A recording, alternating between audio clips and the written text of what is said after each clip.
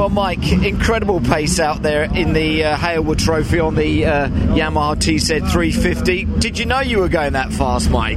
Well, I never look at the watch particularly. As long as you're at the front, that's the main thing.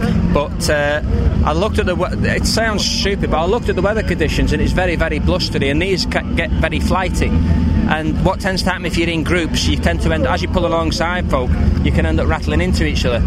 And I thought, I didn't fancy that.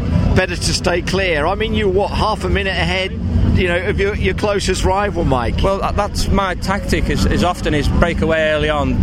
Not demoralise people, but let them do the catching then. You can control it easy, you can ride into corners how you want.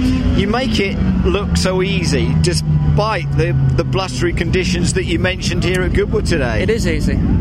But the thing is that you love it, don't you? No, you've been doing this for some time, and this is my 35th consecutive season, so I've done my apprenticeship. I've ridden most things in most conditions, so I've got a fair idea where we're starting off from.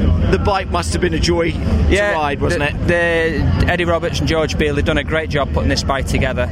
It's a little bit of a hybrid bike in the sense that we're racing in the ICGP and it runs slightly different specification.